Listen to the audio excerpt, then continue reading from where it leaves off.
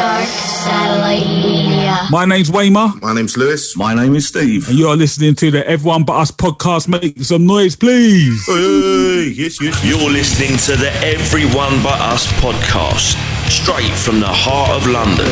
How you guys doing? I'm doing very well, thank you. Still on this furlough, COVID lockdown thing. Been chilling, just been indoors, just doing a couple of little bits here and there. Recently put together a computer desk. Been playing loads of video games. My phone's still broke. And just been having fun. Just been playing with the dog and being with my girl as well. So it's just been fun, man. I'm just here laying low and just chilling, man. Just trying to think what's going to happen for this year. But I don't have too many complaints, man. Like, I'm healthy and been exercising a little bit more as well recently. So I'm trying to get rid of this lockdown fat around my belly as well. And I've been eating better as well. But overall, I'm doing very well, thank you. That's good to hear, man. What about you, Steve? How you doing, my brother? Good, thank you. Yeah, I mean, for me, recently it's just been a case of trying to just sort of cope with the boredom, trying to keep myself occupied. But I got a voiceover job that I finished a couple of weeks back. What was that for? Remember the PC game that I did the little minor character for last time? Yeah. I extended it, and they're putting that game out into the American market now, so all the voices are American, so I had to do an American voice. Oh my God. Yeah, it was hard because I was sitting there and I had 5,500 words to do, and I'm sitting there with this American guy in the headphones, and he's like, your pronunciation is wrong. And I'm like, oh, fuck, man. Anyway, man, we got a very special guest in the building. You can't mention New Jersey or New York hardcore without naming at least one of the bands he's been in. He's not only a dope drummer, but also a multi-instrumentalist. So without further ado, please welcome our guest, former drummer of One for One, former singer of Fat Nuts, past and present drummer of 20, and current bass player, I believe he used to play drums, for Homicidal. So please give it up for Seth! Yep. Sick. Seth, did I get that all correct? Yes, you did. Oh, great, What's man. Great. You know what? It's an absolute pleasure to have you on the show, man. Like, how you been keeping, man? How are you? I'm not sure. This whole COVID thing is just kind of like driving me crazy. I'm losing track of time, but I'm doing all right.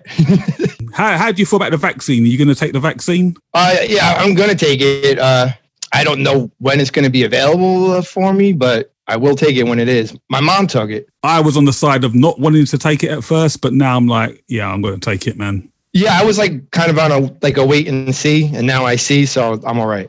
So back in the 90s, when I was in my discovery phase of hardcore, us in London or the UK, we started to build relationships with a lot of the bands that were running up in mainland Europe. One of them bands was a band called Out for Blood from Belgium. And the singer from that band was a guy called Alan, and he a label called RPP Records. RPP Records back in the day had some amazing releases, not only from Europe, but stateside as well. I remember we was playing a show in Europe somewhere, and he had his distro out, and I was going through the distro.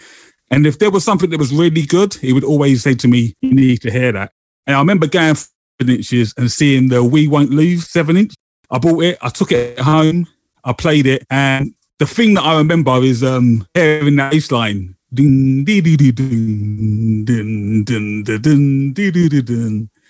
And then the guitars and the drums kicking in. Da, da, da, da, da, da, da, da, da, da, da, da, da. You said. And from that moment, I was fucking in love, man.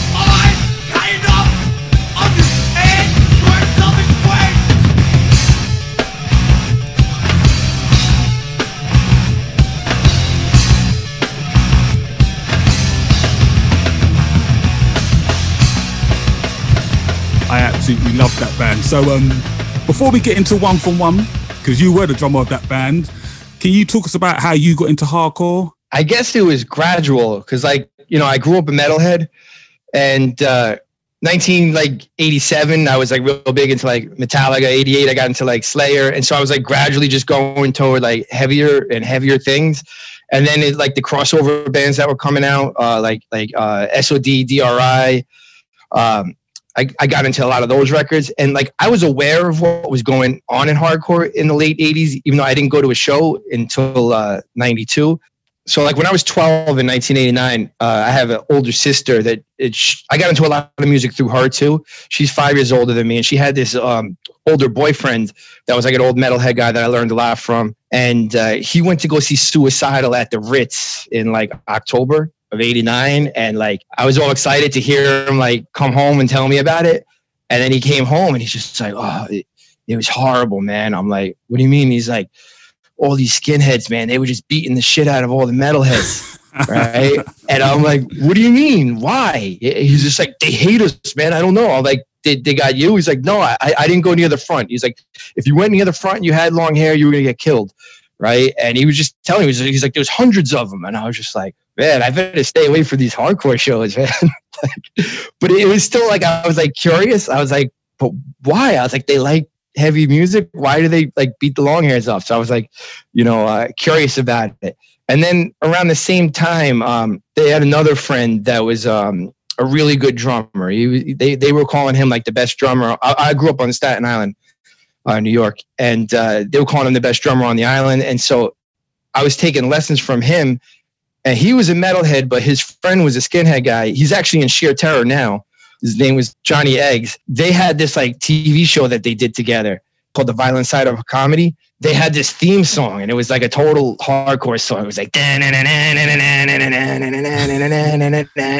the, you know, the fast hardcore beat, and then it broke down, and like, you know, like it was just like, I loved that. I didn't really understand that was hardcore yet, but like I used to listen to that all the time, and they had all this other music that they used to do, and like I definitely got a lot of my drum style from a lot of that stuff, you know, because the guy was my teacher and everything too. The band that really did it was Biohazard. I was really into the first album when it came out. It was September 11th, 1992, Biohazard and Burn at this club, the Marquee in Manhattan. Yeah, that was my first show. And like, as soon as I got there, I just felt like these were my people.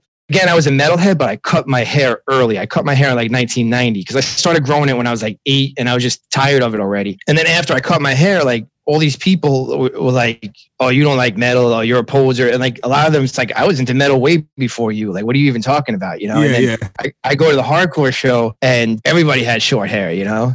Everyone dressed like I dressed, you know? And like the lyrics and the vibe weren't really representing the neighborhood, you know, like where, like when I heard Biohazard, like I'm in Staten Island, they mentioned Staten Island in the song. It was just like, they talked like people from my neighborhood. Bobby reminded me of this kid, Anthony, that was in my neighborhood. Like it just felt like the place to be. That was right around the time that they filmed the Punishment video. Like they filmed it maybe like a month after that. So like what you see in that Punishment video is like basically the scene that I walked into. Like when the Punishment video came out, I was like, oh shit, these are all those people at all those shows. That's why I didn't realize this, but that Punishment video, there was a lot of I think Isaac was in it. I think, was it Victor Life? Victor Life was in it, yeah. And I didn't know this until like, I'm talking about within the last 5 years. I heard it on a podcast somewhere. I went back and watched the video, and I was like, oh shit. I'm like, oh, I was pointing at the video, and I was like, oh shit, that's this person. That's that person, man. Bulldog started at that video shoot. Oh, really?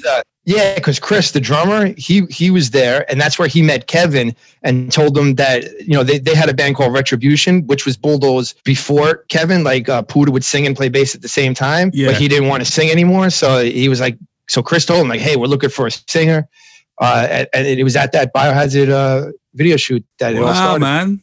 See, exclusive. So Bulldog started at the Punishment video shoot. I feel like that whole wave of hardcore that came out, of New York hardcore that came out at that time, like was like an offshoot of that video. Cause it's like, you know, you had Marauder, you had Crown of Thorns, you know, so it was just like, that video was like the launching of everything. So that was about 92, 93? 92, yeah. The show I went to was September 11th, 92. Because I always like look at it like, because Rabies died exactly like 5 years later. So like my first 5 years in hardcore, like that's how I like look at it, like between those dates. Once you was like immersed in the scene, what was the New Jersey hardcore scene like back then? Were there any particular bands that were killing it? What were your influences? That's when I was like just moved to New Jersey too. I had come from the Staten Island first, and then I went there, and so I didn't really know about much what was going on in New Jersey. But before I had a hardcore band, I was in a metal band. It was actually my sister's boyfriend that was the singer of the band. Everyone was like 10 years older than me. I was 15, and we had a show opening for the Bad Brains at Studio One. Oh, and shit. I still didn't know too much about who the Bad Brains were. I knew they were like a legendary band, but I hadn't heard them yet. I didn't understand why. It's not like you could just go look them up on the internet, you know? That show was with Bloodline, Retribution, you know, who was Bulldoze, Strength, and like all the bands that wound up being like that scene. And we went on first, and you know, people don't like metal bands when you're hardcore, when you play at a hardcore show. So they definitely didn't like us. I had written like one hardcore song because I was trying to take like the band in that direction. I was like, all right, when we play that song, everything's going to be great, but it wasn't. And so, and then like the band was like getting nervous. They were like, I think we should leave, you know, like I think these people want to kill us or whatever. I was like, no, come on, let's hang out. Like, oh, actually before that, I saw the Bad Brains sound check at least, which was like great. They like blew me away. I was like, holy shit. It wasn't with HR though. It was when they had Israel, but they were still great. Yeah, so we left, but it kind of just like made me interested in like those other bands playing, because I'd see them like on all the there was this paper that came out weekly called The Aquarian, and it would list all like the shows coming out, and it was like those same bands like every week. So it kind of made me want to find out more about those bands. And then there was this band called The Human Offense, and I had actually gone to high school with the drummer, but he'd already graduated, and I really liked them a lot. And then I guess VOS, which is really One for One, was like the first Jersey band I guess I got really into outside of The Human Offense. One for One came from this band VOS. So Dan was the singer, and Mike, the bassist, he was the bassist. And then they had these two other guys, Chris Shannon and Jim King. They went on to be in that band UXB that was on the New York's Hardest Comp. And then they were also in that band Demon Speed. And some of the songs that are on three of the songs from the One for One demo were VOS songs. And so, yeah, I was really into them. And then I got into Strength. Bulldoze, although it was called New York Hardcore, Kevin was the only one from New York. The Studio One scene that came into was like Bulldoze, Bloodline, this band IDK, who was like, I guess they were like pop punk, but before it was like pop punk, they still like a harder edge to it.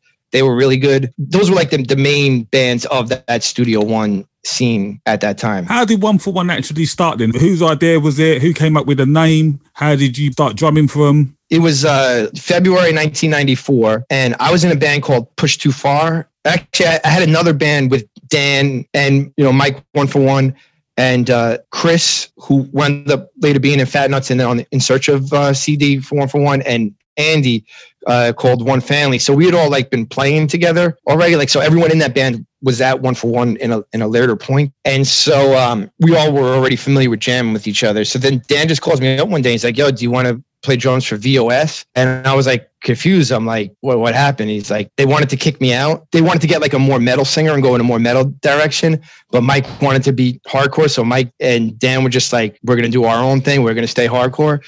And so it was originally just to fill in for this one show that they had coming up on February 19th. Ray, who wound up being our guitarist, he was in a band called Hard Knocks. And actually the songs, two songs from the One for One demo came from that band. And so we had just a few days to like get this all together to play that show. So we were booked under VOS. A lot of our early shows were booked under VOS because it was just like finishing up the remaining shows that they had. So when we came out at that first show, we had no name. Dan just got the name from his address. His address was 414 East Lincoln Avenue. And he was just like looking at it, and he just flipped the numbers around. Oh, dope, man. Yeah. That's a sick name as well. Did VOS have the same sort of sound as One for One then? Yes and no. Like, because the dude that played drums, he is an incredible drummer. And like, I was intimidated by this guy's drumming. Like, he was just like technically on point. Yeah. They had a little bit more of a progressive edge to them. The drummer and the guitarist. And so I definitely could not play things the way he plays them. But I think me doing it in my more hardcore style made it what it was, you know? Yeah, yeah.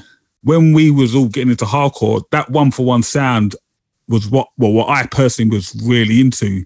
It kind of mixed. It was old school, but it had the heavy parts in there. Do you know what I mean? It had the dark parts in there, man. And that's what I took a lot of my influences from. I don't know about Steve or Lewis. I don't know if you want to comment on that. The first time I heard about 1-for-1, I think I must have been around DBS's, and he put it on his it must have come up on his, what's it called, on his iPod or whatever it is at the time, like on the shuffle. And it was that Committed for Life tune that's on In Search Of. I think that's the first full length.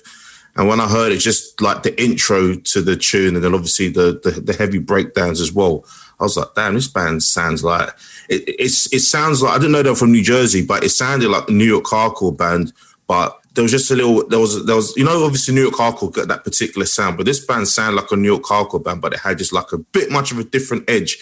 And then there was that other tune, My Time, and like for an intro with the bass lick. Like, I mean, obviously we might talk about this album in a bit, but the intro to that, like for me, it's probably one of the best intros with a bass to start off a song.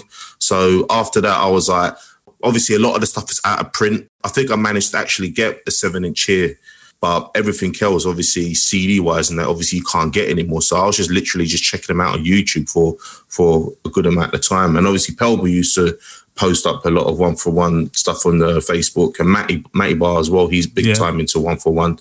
So like, yeah, that's how I basically got into the band, just off the back of you older guys just being into it. Like, so yeah, I'm thankful. Yeah, we're definitely going to jump into the album a bit later on. But Seth, like, can you describe when you started writing songs for 1-for-1, what type of style was you looking for? We were not all on the same page, so a lot of it was like a compromise. Like, you know, I first got into like all the Biohazard and stuff, but then as I got into hardcore, started going to shows, I started going back into the 80s and really getting into like the fast, old school stuff. And I really like fast. And so I was looking for that, you know, fast and then the big, heavy breakdown. And so me and Dan and Mike were more into like a lot of the older school stuff. Ray had a completely different idea for his vision on guitar. He was more into like that groovier stuff. Like I'm a lot more raw. He's a more like cleaner and tighter. He was looking to go, like, you know, he wound up forming Agents of Man.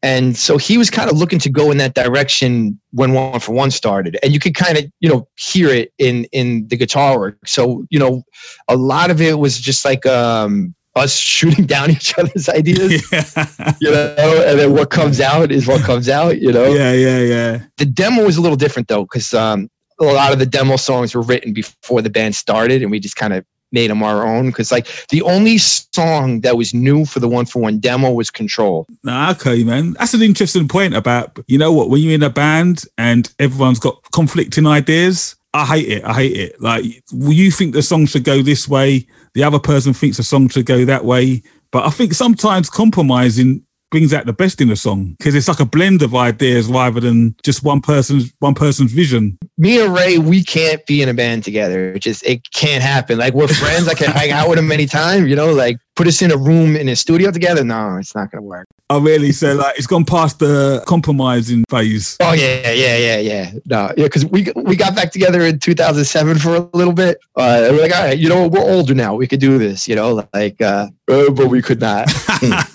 We got that one song out, and it took us a long time just to squeeze that out. We're like, all right, we're gonna go through a whole nother year of this and maybe get one more song now. From London's very own Ironed Out comes the brand new album, We Move As One. Featuring Pavement Strong, Pagans, Crazy Old World and a re-recorded version of ACAB, We Move As One is a 12-track dose of reality straight from the Big Smoke. Down for Life magazine calls it some of the most interesting and exciting music in hardcore right now. Pick up your copy on CD or crystal clear vinyl from the Ironed Out Big Cartel, from gsrmusic.com or from ruction.com.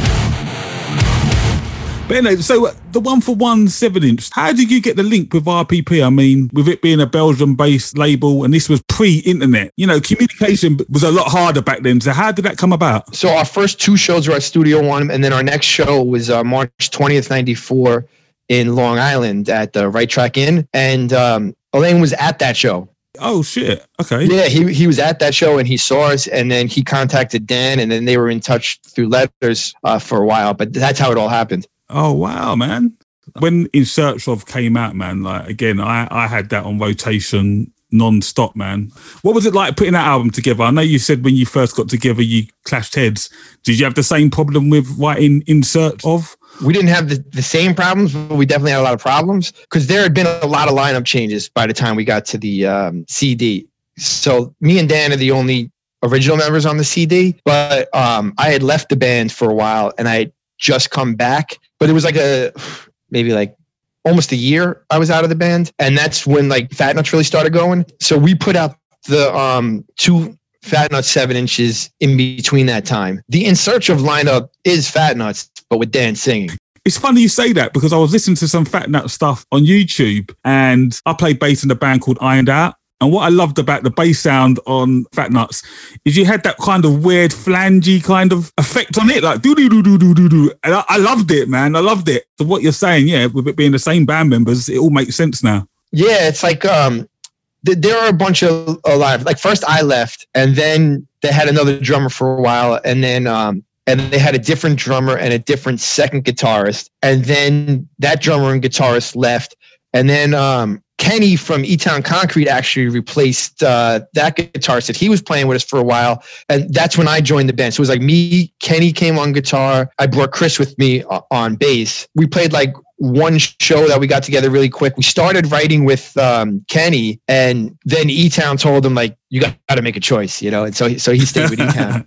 You know, but it just started to be like, you know, conflicting shows and stuff, you know? And so then when Kenny left, we brought Shaggy in. But the thing was, they had already planned to record this CD before I even rejoined the band. But now, like, we have to get a lineup together really quick, and everyone has to learn the songs really quick, and we have to record in a few days, and we have like a limited budget. And then Andy wound up having to go to the hospital. And so even though he wrote songs on it, he didn't actually play on the CD. So it's all Shaggy on guitar, but he had just learned a lot of the songs.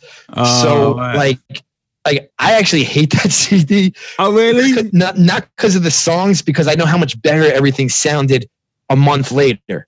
Yeah. You know? And it just kills me that's not the recording that we did. Yeah. I like the way the songs that were new for the CD came out, but the songs that were from like the demo and the 7-inch that we re-recorded, we didn't have time to like properly learn them. Yeah. Because like the title track was actually originally a Fat Nuts song that I never wrote lyrics for yet.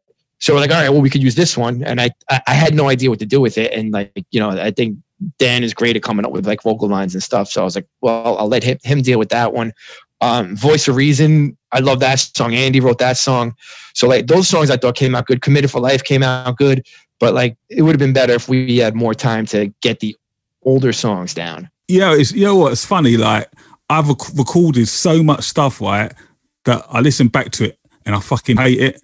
I'm like, oh, the guitar's wrong or the speed's too fast. And other people say to me, oh, I love that song or I love this song. And I'm like, I absolutely hate it. So I'm the same with you when it comes to listening back to stuff, man.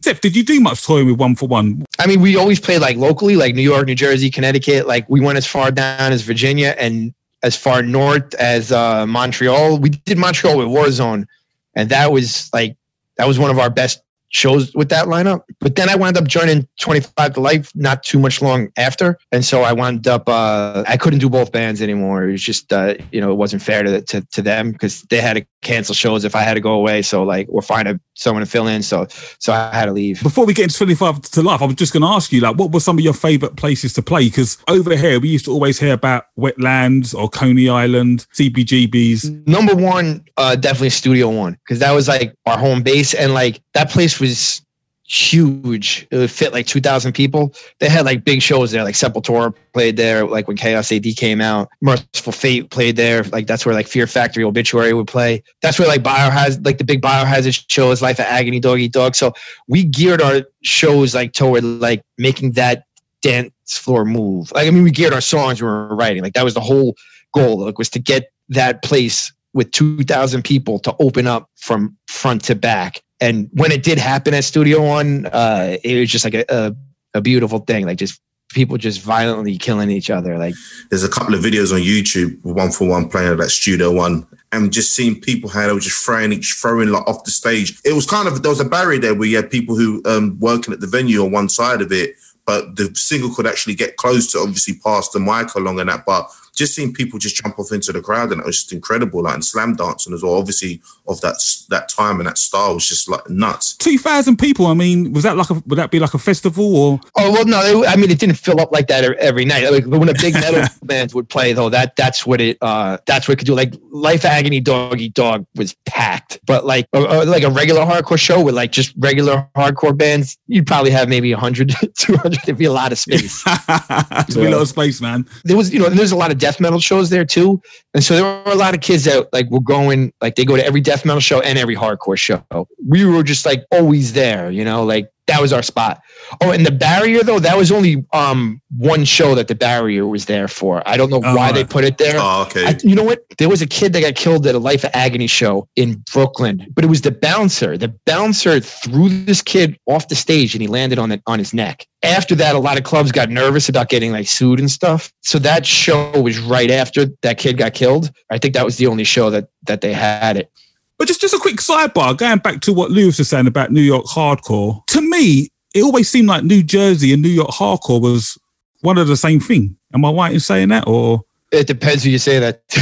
Is that? No, I don't want to offend anyone out there if I've said something offensive. But that's how it felt to me. It felt, I know New Jersey's its own place and New York's the same place, but it seemed like a lot of the bands kind of intermingled with each other more than other scenes. Yeah, I mean, well, it's close, like especially in North Jersey, like the Studio One scene. That was Newark, which is 20 minutes from Manhattan. So a lot of people from New York would come. There were a lot of different scenes in Jersey, though. There was also like a big straight edge scene throughout like a lot of the state. I felt like that was different than the Newark scene, like like the Newark scene was much more violent, much more related to what was going on in New York. And then there was the Shore scene, which was like Furia 5's home territory. And that was a nice violent scene too. But those guys would always come up to our scene too. Like I always saw those guys in Newark and everything. All right. So there was never like no beef or anything like between New Jersey. Because when I mentioned it, you laughed. So was there any sort of like any tension between the two scenes at any point, or was it always all love? Oh, no.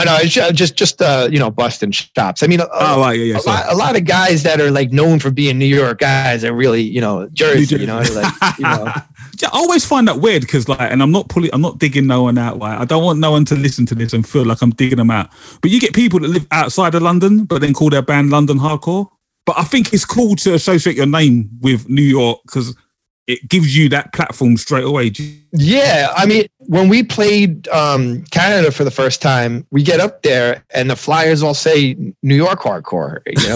We're like, New York Hardcore. Yeah. We didn't make this, but I guess the promoter felt that was the better way to go. And then the same thing happened for some of the shows we played in Europe. I'm like, all right, like I'm not going to complain because I'm from New York anyway, and my loyalty will always be to New York because that's where I grew up. Because I didn't go to Jersey till high school, but I still have loyalty to New Jersey. Like if New York, this is New Jersey, I'll defend New Jersey and vice versa. But I know people from New York like just hate New Jersey. Like, they don't really hate the people from New Jersey, but like, come on, let's get it out, Seth. Come on, yeah. But it's all love. We're just busting chops, A lot of those people live in New Jersey now, like the New York people that, busted on Jersey. So, in the sense of branding, obviously, when hardcore first sort of like took off, obviously you had DC, you had Boston, you had New York. So, obviously, the bigger cities and the ones that sort of where it started are the ones that more people are going to gravitate to, especially sort of like worldwide.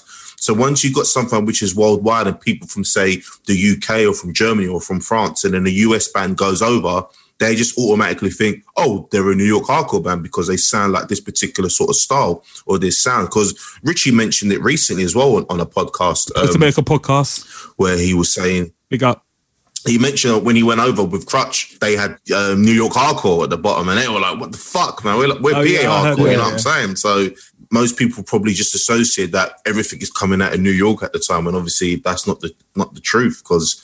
Obviously, New Jersey had some great bands, and bands in Pennsylvania as well had some heavy hitters as well. But just one of those things, isn't it? Like, is that the tri-state, New York, New Jersey, and PA? I think, or it might be Connecticut and not PA. I forget. I think it's Connecticut. I think it's you could be. Oh, is it? Right. It's I don't know. Connecticut? Sometimes I know and then I forget, and I get them switched all the time. But another okay. thing too is like New Jersey bands weren't really calling themselves New Jersey, as far as I know. A lot of the bands that were from New Jersey, they called themselves New York. But then in the early 90s, like Studio One bands were like proud to be New Jersey. Like NJ Bloodline put that NJ in their name. That was a big deal, because people weren't really representing Jersey like that. And one of my good friends, Uncle Mark, rest in peace, we'll call him the godfather of New Jersey hardcore.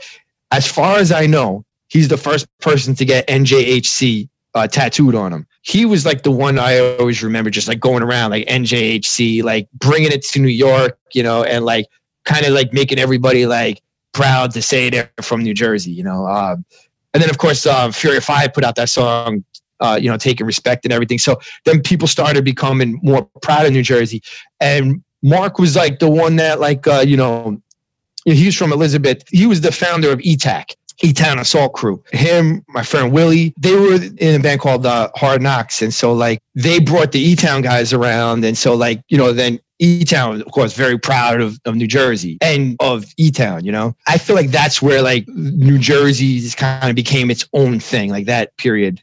Also, big up Bon Jovi and Bruce Springsteen.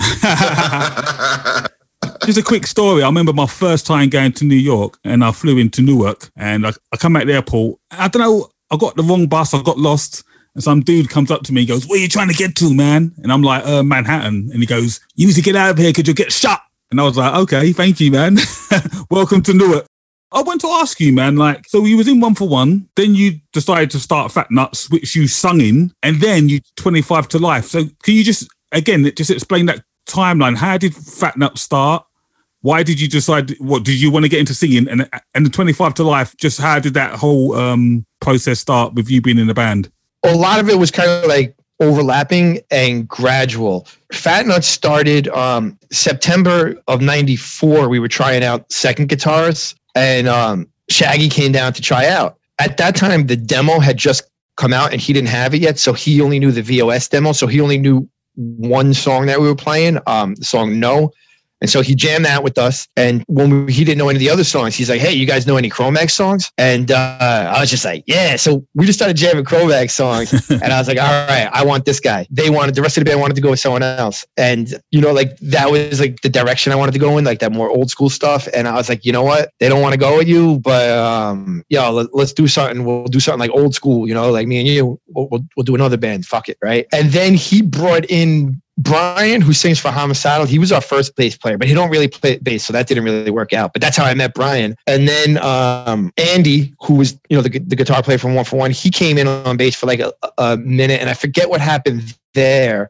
Then we got Chris. It was just the three of us on the demo. Actually, yeah, I was originally just playing drums, and it was kind of like a continuation of the band Push Too Far I was in, although not musically, but we had that singer singing originally, and we had written like a couple of songs. We'd written the song Understand, and then we wrote some other songs that really weren't so great and got dropped before we recorded anything. It was just like us starting the writing process.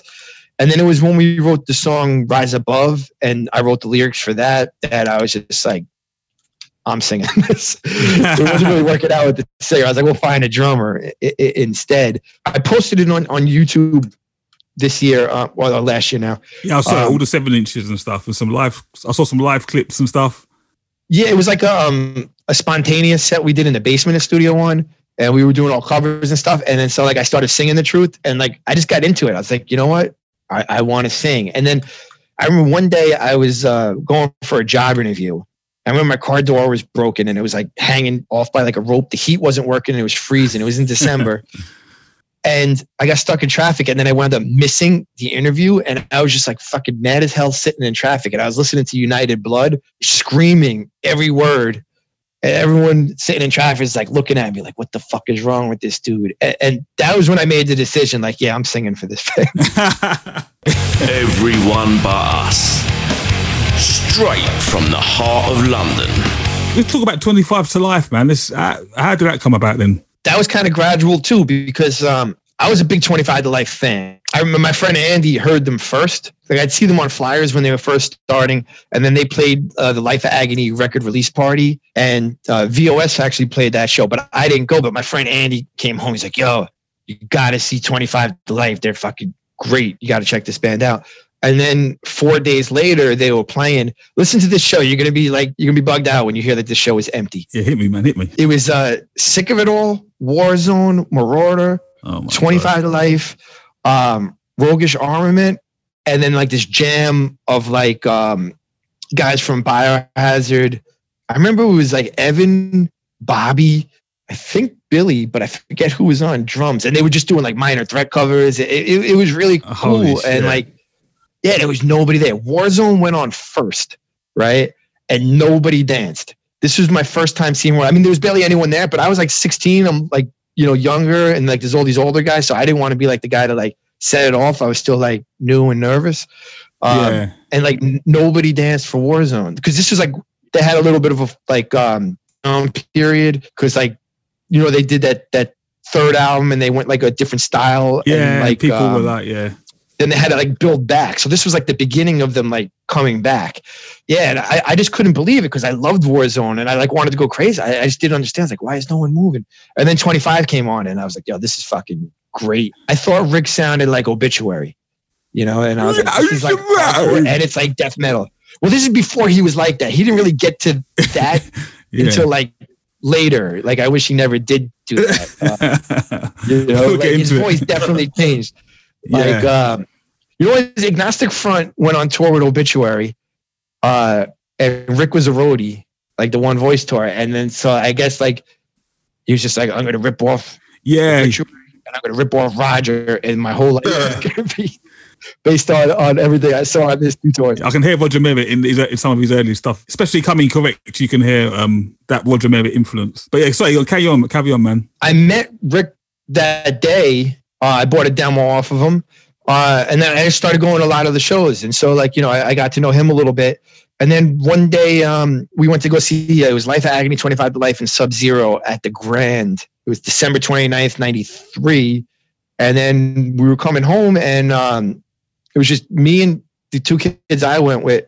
And then Rick was just by himself on the train. And we were like, oh shit, what's up? I gave him a demo with the band Push Too Far in it, had my number on it. And then he called me up asking like, you know, if we wanted to do shows. Then he started hooking 1-for-1 up with shows. And so like, I was kind of just always around every 25 to Life show. And then it was November 19th, 1994. It was a 1-for-1 Bulldoze 25 to Life and Lost in the System in upstate New York. And 25 to Life didn't show up. Like Rick showed up and the band wasn't there. I don't know what the reason was. It might have been that he didn't tell them. I don't know. But they weren't there. And so like we put something together like really quick. And that's where it started. And like we were shuffling around. It's on YouTube. So you played that show? Yeah, that was where it started. Okay. And then we did it again at Studio One when the same thing happened in the basement of Studio One with even more songs. So it was like me on drums for some. Like we switched around. I played bass on a song. I played guitar on a song. And then Chris from Bulldoze played drums on some songs. And then Mike, 1-for-1, was playing bass. Then after that, he calls me up like maybe 2 months later and he's like, yo, Harry can't make it this weekend. Can you do these shows? The show started the next day. So I had to learn the songs really quick. And so I learned like all those songs. So then I started filling in a lot. But then Rick started doing all these other things that he shouldn't have been doing. I didn't know that the band didn't know, but there were shows that if the band couldn't make it, he would still play anyway. One time it was like me and Mike. Jay Fury was on guitar. Actually, we did a couple of shows like that with Jay Fury on guitar. Yeah, so then by the time Harry left the band for real, I knew all the songs. And I was the regular fill-in drummer for a while. So it was kind of just like natural. So he was like booking shows that he knew the band couldn't do? I think he would book the show before finding out if they could. I don't know with him, you know, like, yeah, he's, he's I don't know what's wrong with him. Yeah. But, for whatever reason, but he made it seem like, you know, like the band wouldn't have a problem with it, you know. But was there a point when you was officially? When did you officially become the 25 to Life drummer? Was that a conversation, or you just kept on playing and it just?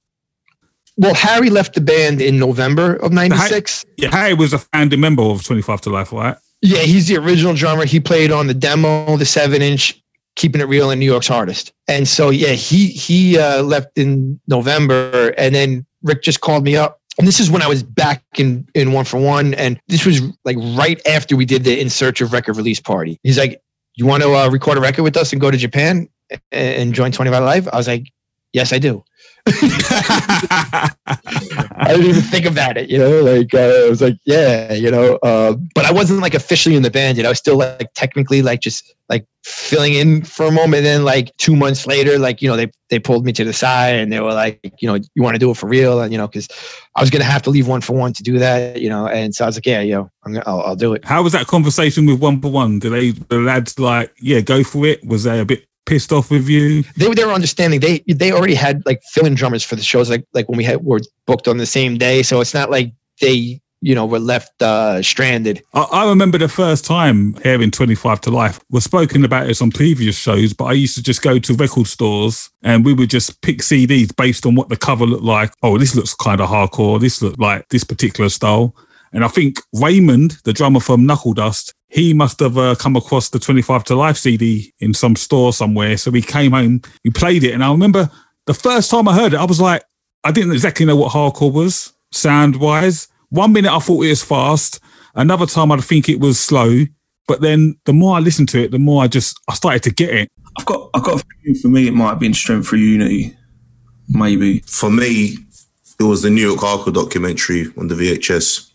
Of course. How can we forget that? That's when I first obviously I knew about Madball and AF and a couple of other bands, but hearing Crown of Thorns and 25 to Life, I was like, I need to find these fucking bands fucking releases soon, man.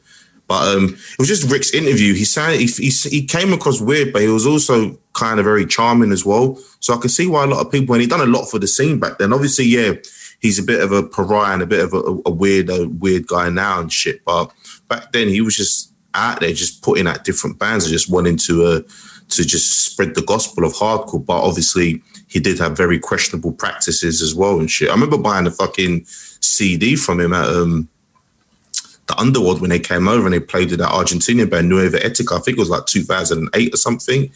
And he was all fucking fat and shit. And I was like, oh shit, it's Rick to Life, man. Like fucking, I was stoked, man. Cause you see someone like watching, yeah, I used to watch the shit out of that fucking video. So then when I actually saw him, and this was, I think, after all the shit, I think it might have been before all the shit that went down, obviously, when he went through his mental health episode. But yeah, I bought the CD and I was like, so stoked to get home, looked at it. I got it home, I opened it up and it was like A4 bit of paper and the fucking CDR. And I was like, what the fuck's this? Like, I was like, oh, okay, this is how it is, cool. But then years later, hearing stories like, yeah, he would just print off a fucking cover and just fucking burn CDs and sell them at fucking full price. And I paid full price for it. So, but still, it was still listenable. It wasn't fucked up or anything. But yeah, that was the New York Hardcore documentary is my introduction to a lot of great bands, and that was definitely one of them, man. Oh yeah, I mean, my first correspondence with Rick was because one thing I would say is that Rick put me onto a lot of music, man. He put me onto Fat Nuts. He put me onto Crutch, E-Town.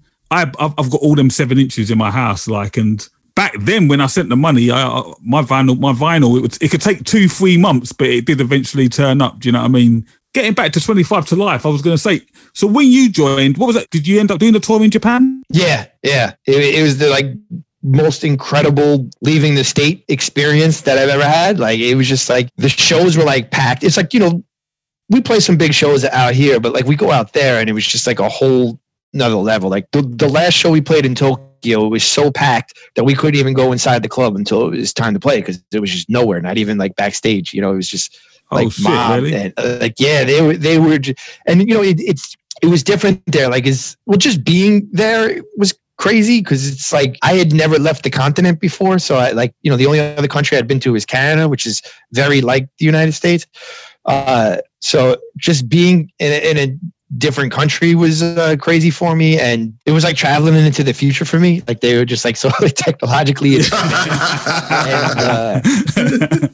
Like everyone had cell phones in '97. Yeah, that's Holy wild. shit, You know? yeah. And then we get there, and it was like it's a different culture. Like we grab a magazine off the street, and like we open it up, and like we're in it, you know. And then like there's like advertisements, like in the regular like events going on, you know, that like we're playing, and they're like everywhere. It's like it felt like we were like a mainstream act almost, you know. We didn't want to go home, and like I had signed I think 2 autographs before I went to Japan in my life.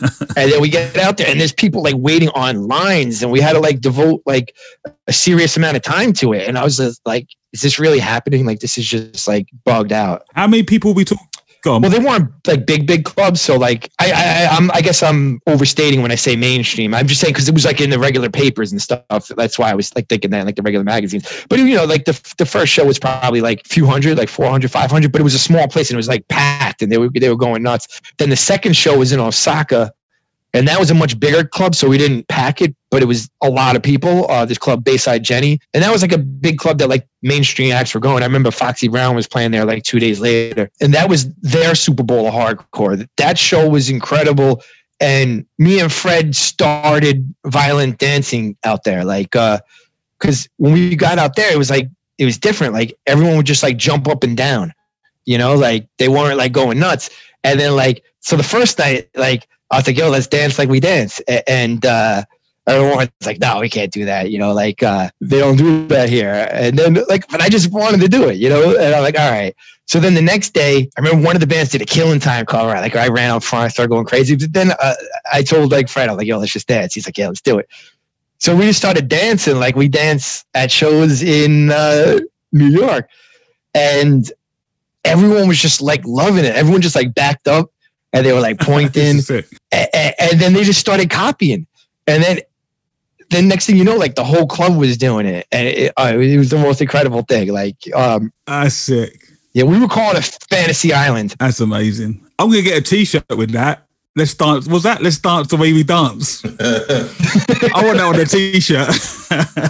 That's one of my things, man. To play Japan one day, man. If it just happens once, I just want to be able to see another side of the world and play a show in a different continent. Like, and I think Japan would be the perfect place to do that. One day it will happen. One day it will happen, God willing. I hope so. But just talking about Fred, like, I've just got to give that guy props. He is an amazing riff writer, man.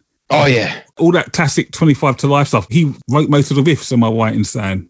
Most of them. I mean, I wasn't there for the demo. Like, I know Frank, the original bass player, had a large role in a lot of the riffs on the demo and a lot of the early stuff too. But I mean, Fred definitely wrote a lot of it. While I was in the band, you know, Fred wrote almost every riff. Actually, I should say during that period, because the more recent lineup is still mostly Fred though. But like some other guys wrote riffs too. Beto wrote the song "Violence Fate" and "The Hate." I wrote Absence of Sincerity. That was actually a Fat Nuts song originally. And then Mike wrote one riff on that album in the song Make It Work. But Fred wrote every other riff. I know Beto's guitar for that harmonic squeal that he does. That was one of the things that really turned me on to the band. I mean, I was into the band already when he joined. But when I first heard him doing that, I was just like, you know, like, what is that? How do you do that? And like, you know, I had him teach me how to do that. Like, he's the one that taught me how to do dive bombs, you know? I learned a lot about guitar being in 25 Life. Because me and Beto we would live in Jersey. And then Fred and Warren lived in Manhattan and Queens. So they would usually like go in one car, and then me and Beto would be in another car going to shows. And so like we just talk guitar. Fred's a master riff writer, and I love the way their two sounds blend together. And I was a big fan of that before I joined the band. So like having the opportunity to write beats with them was an opportunity I could not pass. You have no idea how Fred, like you're only getting like 5% of the riffs he actually writes when you hear the songs. Like he just nonstop, like awesome riff after awesome riff. He has like a zillion hours of riffs on hard drives at his house. There's just so many. Yeah, he's one of the best riff writers that you could find. 25 to Life. What did you actually record with 25 to Life then? Studio wise. Strength of Unity. Classic. And New York's Hardest 2. Strength of Unity was so good. Like, Keeping It Real was such a classic. I didn't think it could be topped, but Strength of Unity, man, if not close, it could be slightly better. What do you guys think, Lewis and Steve? I tend to. I'm kind of on that cusp as well, actually. I just, for me, I think keeping it real, man, is just some of the tracks on there. It just sound hot. They just don't know what it is, man. Obviously, it's just that raw edge in it, but yeah, keeping it real for me. When did you actually leave 25 to Life? Because 25 to Life was at the pinnacle. Like, you guys were massive, man. So what happened then? Why did you end up leaving 25 to Life? Rick was very difficult. There are a lot of issues going on before I joined the band, so that's why people had been leaving. In the 90s, no one ever got kicked out of 25 to Life. Everyone left, and everyone pretty much left for the same reason, dealing with the same person. And so when I joined, I was very excited to join the lineup that I was joining. Actually, one thing I hate about Strength Through Unity is the fact that Beto is not on it. And Warren should have been on it too. Like, we had a really solid lineup. So we went to California in May of that year, and the band had a big fight because like Rick canceled all these good shows that we had. So he could book all these DIY shows and like make all the money with like his merch and all his different stuff. And he wanted to keep everything like, in the smaller places instead of the bigger clubs. But he didn't tell the band he was doing this. So we went out there thinking we were having like these certain shows. And then we got out there and it was all different shows. And then like half of the tour was canceled and half the band quit on that tour.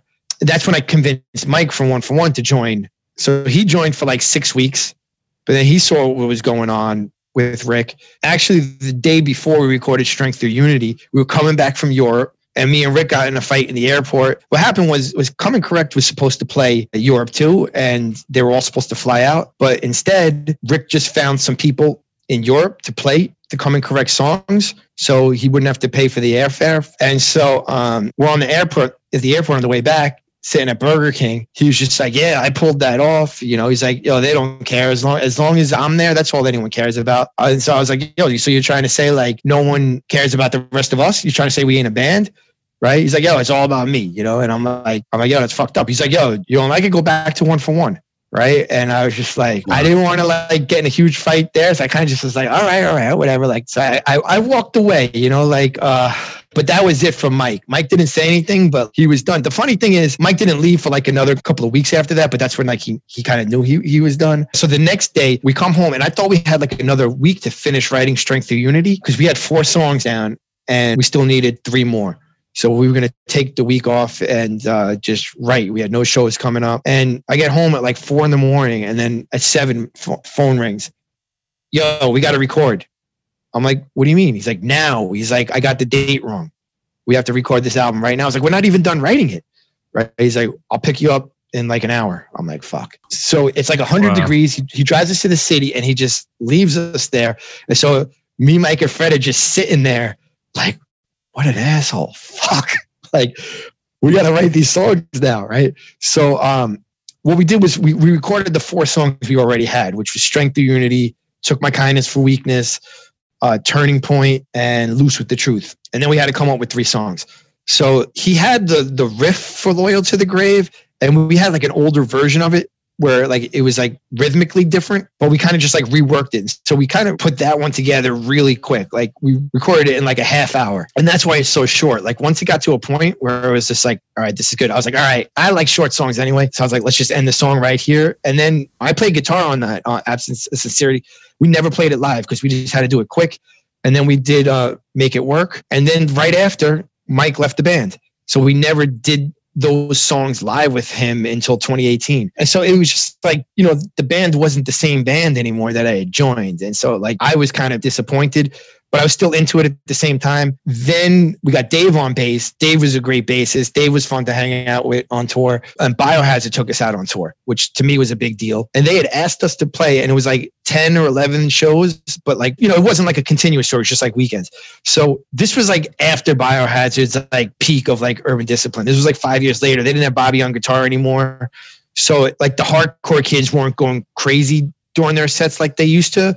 And so like we were just killing it every night because all the hardcore kids would like come up, smash all the metalheads, and like, how it is for like the big crossover shows. And so it was great. And then Rick was selling all his shit. And then on the 4th show, we were playing Connecticut, and Biohazard's management came up to Rick and was like, hey, we don't mind if you sell 25 to life stuff, but you can't sell all this other stuff. You know, it's like you're cutting into our merch. And then Rick flipped out. He's like, fuck you. Then we ain't playing. And then he like walked out and I was like, yo, fuck that. I was like, we're a band. You don't just say we're not playing and not talk to us. And so I was like, yo, we'll play without you. You know, like we're playing no matter what. You know, if the crowd has to sing, the crowd has to sing. But, you know, we're playing this show. So then we play. And on stage, he's like, yo, fuck bands that are sellouts. Fuck all bands that go on MTV. And he gets like the crowd riled up. Like, and they're like, yeah, fuck those bands. And like, it's pretty obvious who he's talking about. And I'm just like, oh, fucking, you know, we get this great tour with this great band and he's fucking this up for us. Like every time we want to do something big, he wants to bring it back down to DIY so he can make like hundreds or $1,000 a day, but we're making like $75 a day, $100 a day. So it's like, I can't go on tour and not get paid. So it's like, I can't keep doing this. So right after the set, like I'm carrying the drums outside and like Evan comes up to me right after. He's like, yo, that is not cool at all, man. And I'm like, you're right. That's fucked up, man. And he's like, yo, why don't you do a new band without him? I'll manage you guys. And I did think about it for a second, but I was just like, I don't know. I was just mad, you know, like we were all just like, yo, what the fuck, man? Like that was not cool at all. And that's pretty much when I knew I was done. I was just like, I left like within a couple of weeks after that. I finished up the shows that I had. I was like, I'll still play with you guys till you get another drummer because not for Rick, but for, you know, for Fred and Dave and like, and I really felt for Fred, you know, cause you know, he started the band. I didn't really want to leave, but I couldn't go on with Rick anymore. Did Fred stay not too much longer after that himself? Did he? After I left, they wrote and recorded their first full length album.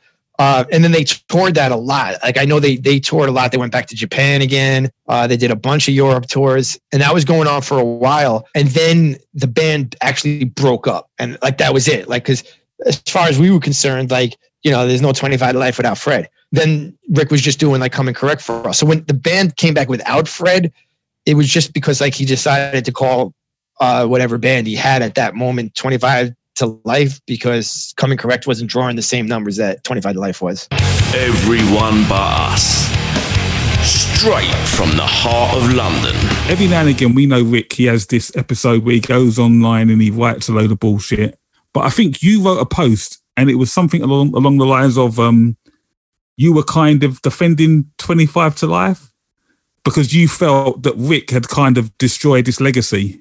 Do you remember writing that post? I remember writing several posts of that nature, so I don't know the exact one, but yeah, that's one of the reasons I wanted to get the band back together again. Was people didn't know the band like as it was, like what we were. I wanted people to understand it and see it live, hear it, and I think that's what we did. You know, so whose idea was it to bring 25 to Life back and his mean on vocals?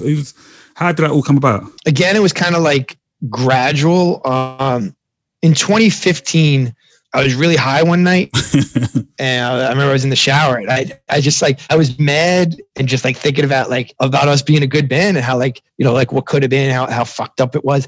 And then I started thinking like, what if we had a different singer? And then I just started thinking about it. I was like, wait a second, that could actually, and then I remember I called one of my friends. I was like, what do you think the reaction would be if we did 25 Live and we had a different singer? He's like, you think anyone? He's like, oh, dude, that would be huge. I was like, all right. And then I talked to some of the, the guys and like, yeah, it sounds like a good idea. And then it was the weirdest thing. Like, Joe Hardcore hits me up. This is like maybe a week later, right? And he's just like, yo, fuck it. Why don't you just do 25 Live and get Shaggy to sing? Shaggy, our guitarist from Fat Nuts that doesn't sing at all. Right? And I told Shaggy that. He's like, me? He's like, what? Why me? Yeah. I'm like, but I was like, yo, it's weird that you like are asking me about this because it's actually something that we thought about like with other singers. And he's like, yo, we'll do This Is Hardcore. And I was like, all right. But 2015 was a very bad year in my life. I had a lot going on and so it just wasn't the right time. Then 2016 came around and Rick did that barbecue backyard thing. I'm sure you know about it. The drum machine. With a Nazi dude. Yeah. Or some. Yeah, with no drummer, you know. Yeah. That was bad. Which is especially an insult to me because I'm the drummer. He didn't even call you up for know what that. I mean? That's like the most viewed 25 to Life thing. But it's not even 20. He wasn't even billed as 25 to Life, but everyone wants to advertise it as such. And it got like the metal mainstream attention and it's like everywhere. And it was just like, now this is like a band I have to be embarrassed about.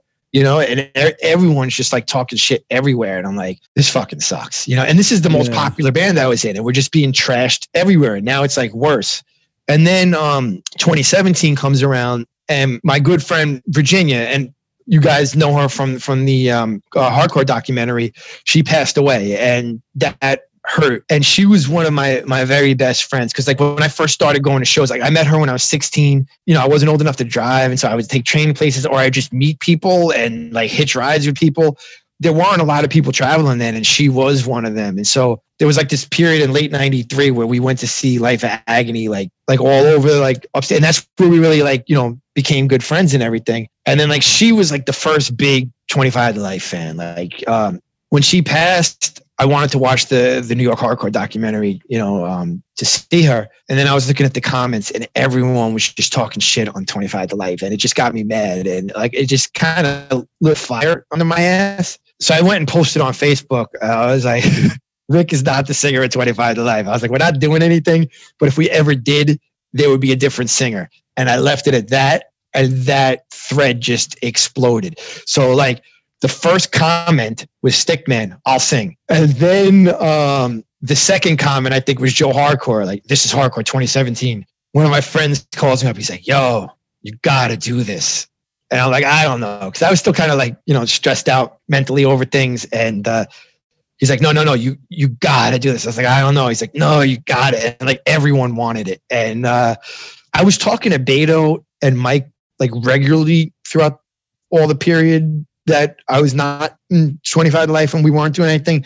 But Fred was someone that kind of like, I would see just more once in a while, like every couple of years, he'd like show up at a show or I talked to him, you know, not as if I hadn't talked to him in a while. So it was really like dependent on Fred. And then finally I just called Fred and he was like totally into it. Right. He's like, Stickman wants to sing. And I was just like, yeah. He's like, yeah. He's like, so we'll sound really good. I was like, yeah, we're going to sound really good, man. And he's like, yeah.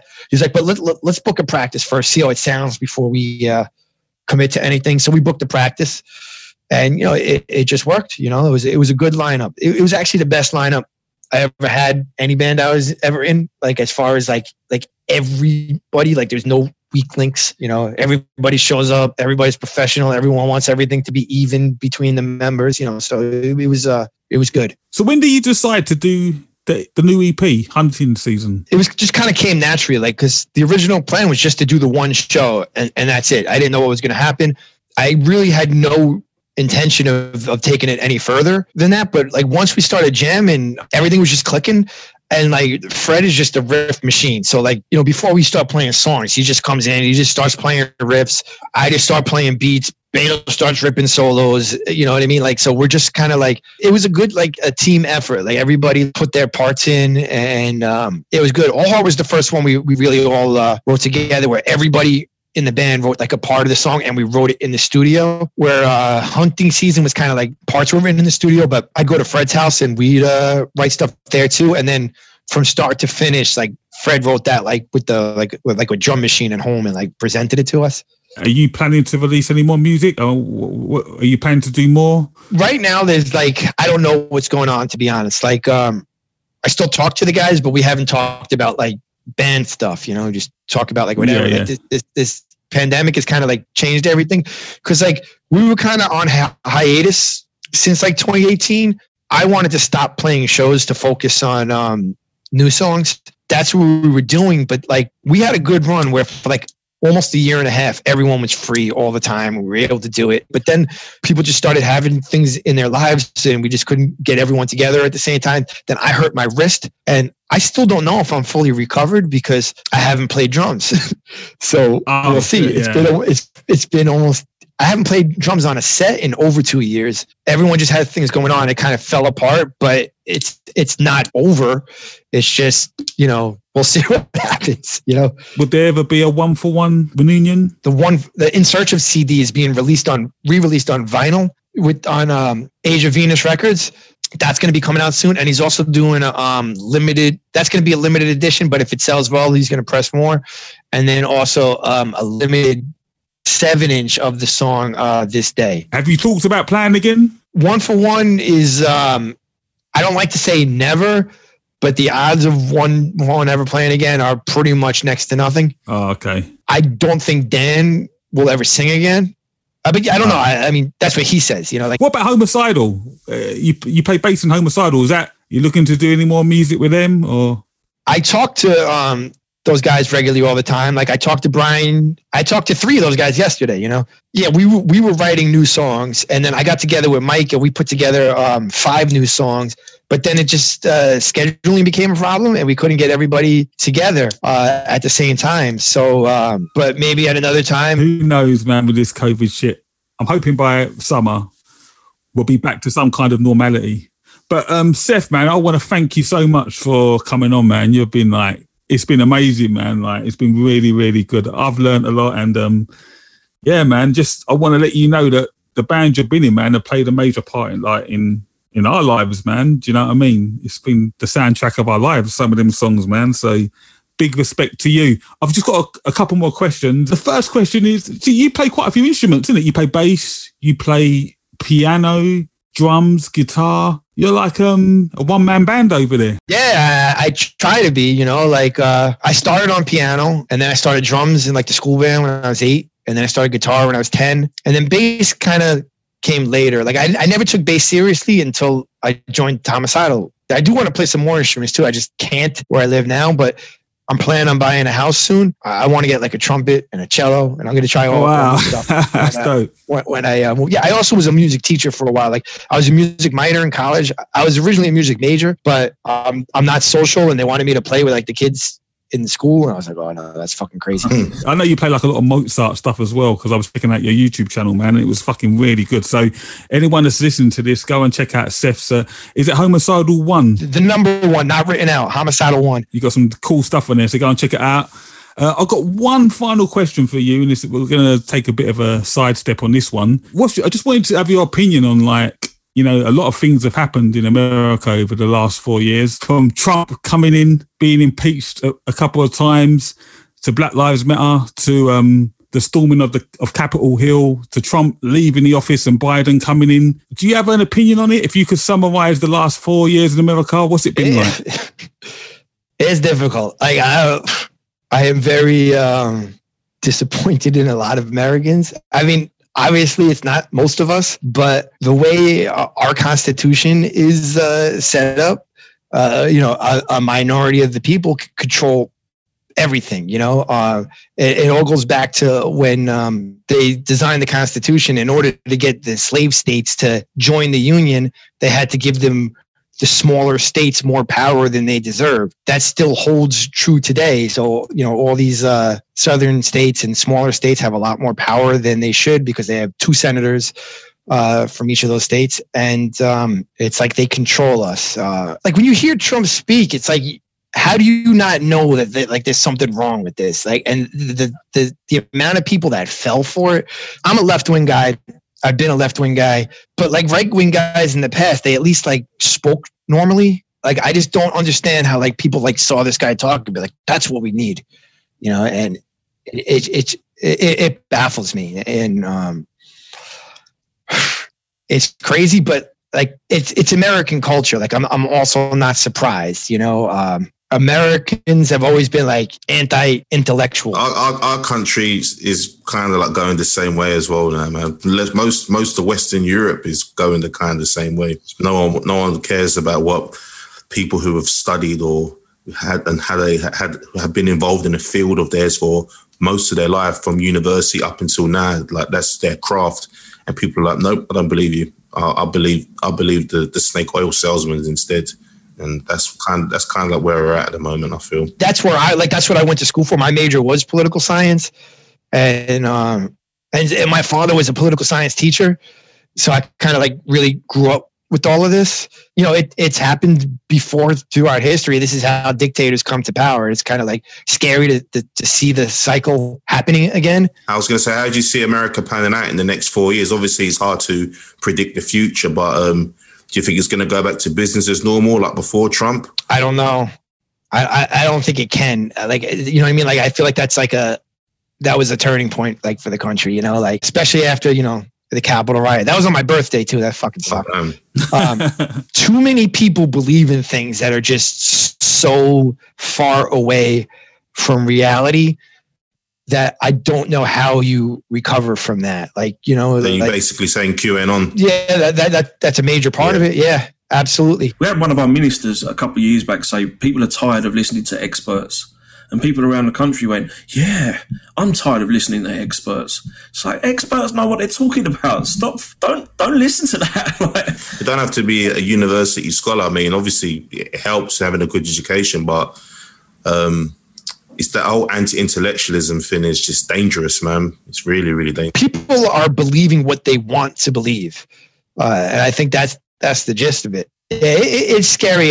You know, some of it like reminds me of like the Capitol riot reminded me of like the 1923 beer hall putsch in Germany when Hitler tried to, you know, take over the government before he was successful. And, you know, that's when he got arrested. It kind of led to them actually taking over, you know, 9 years later. So I'm just hoping that this doesn't, you know, turn into something like that as well.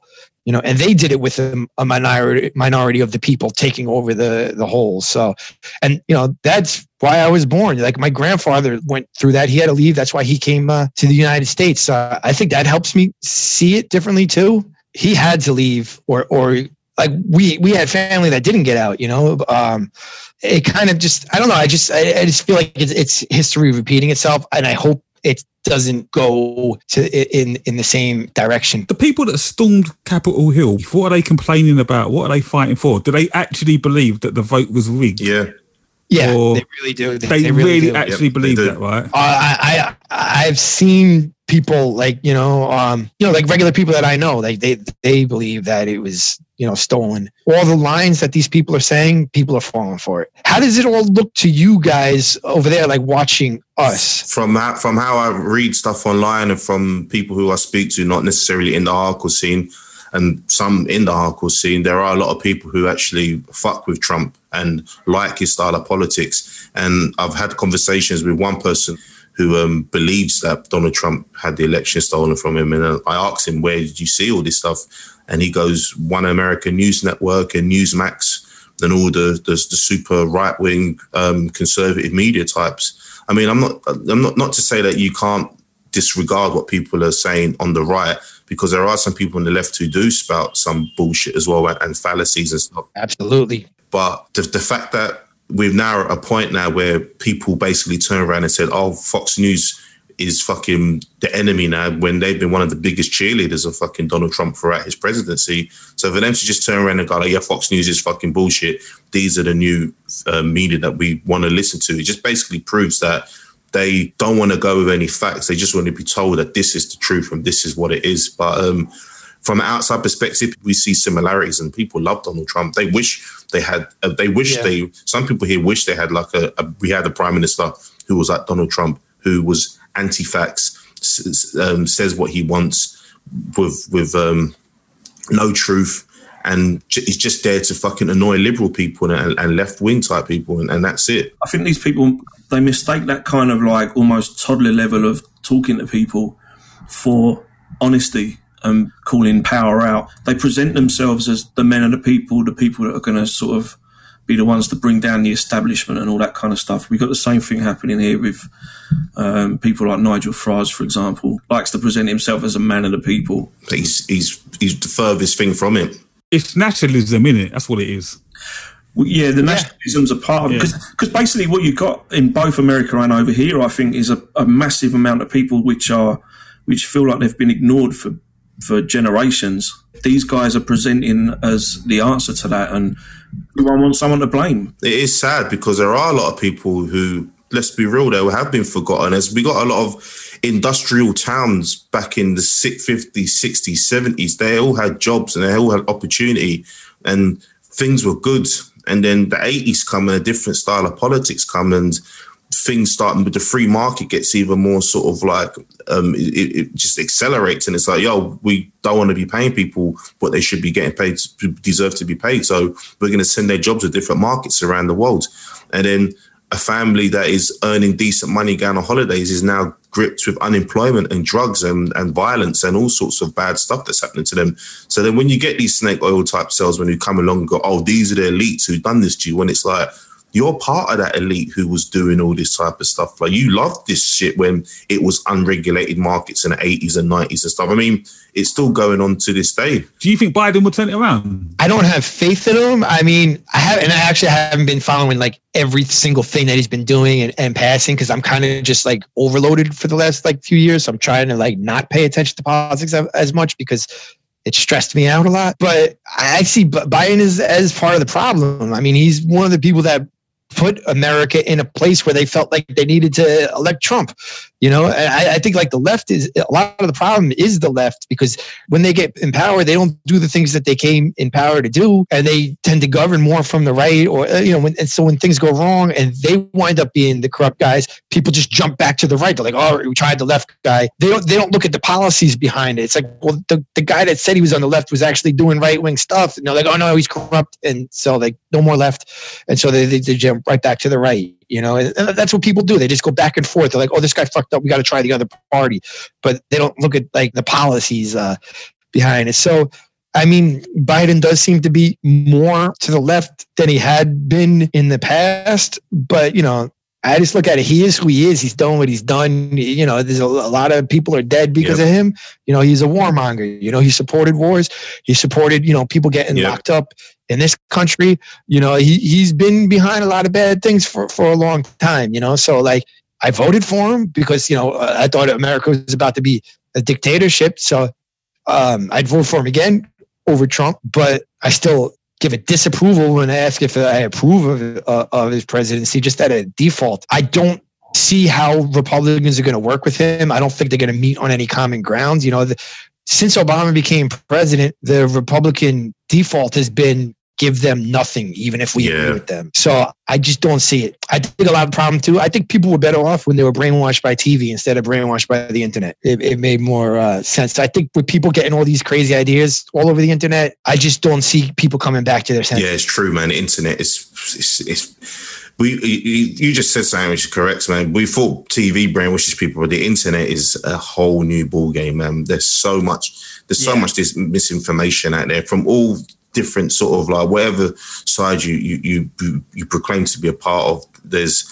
I'll read stuff on left-wing sites and they'll be saying something and I'll be like, that's not true, man. Like literally that is not true. Yeah. But it happens a lot more on the right side than the left side. The right is just it's a complete shit show at the moment, man.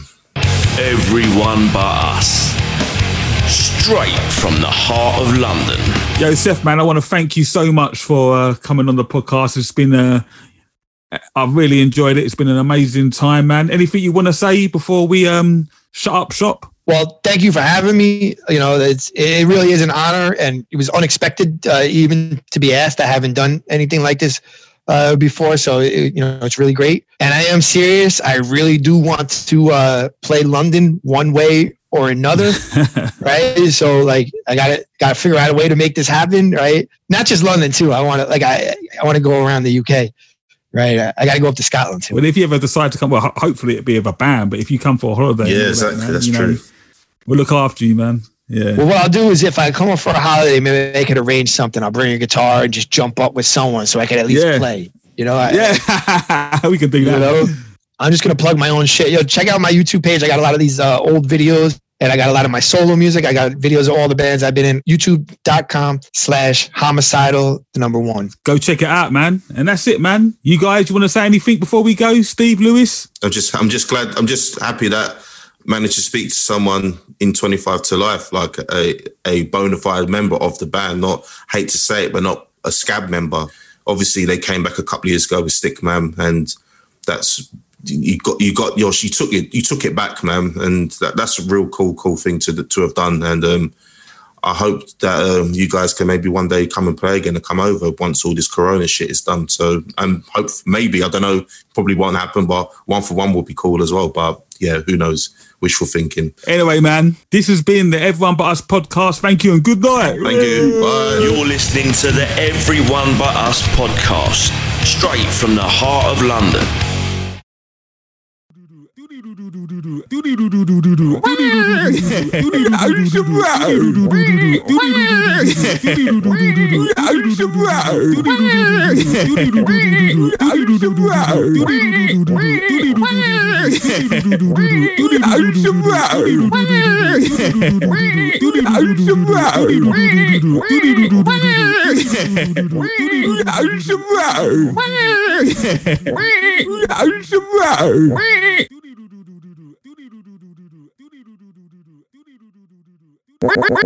Wait.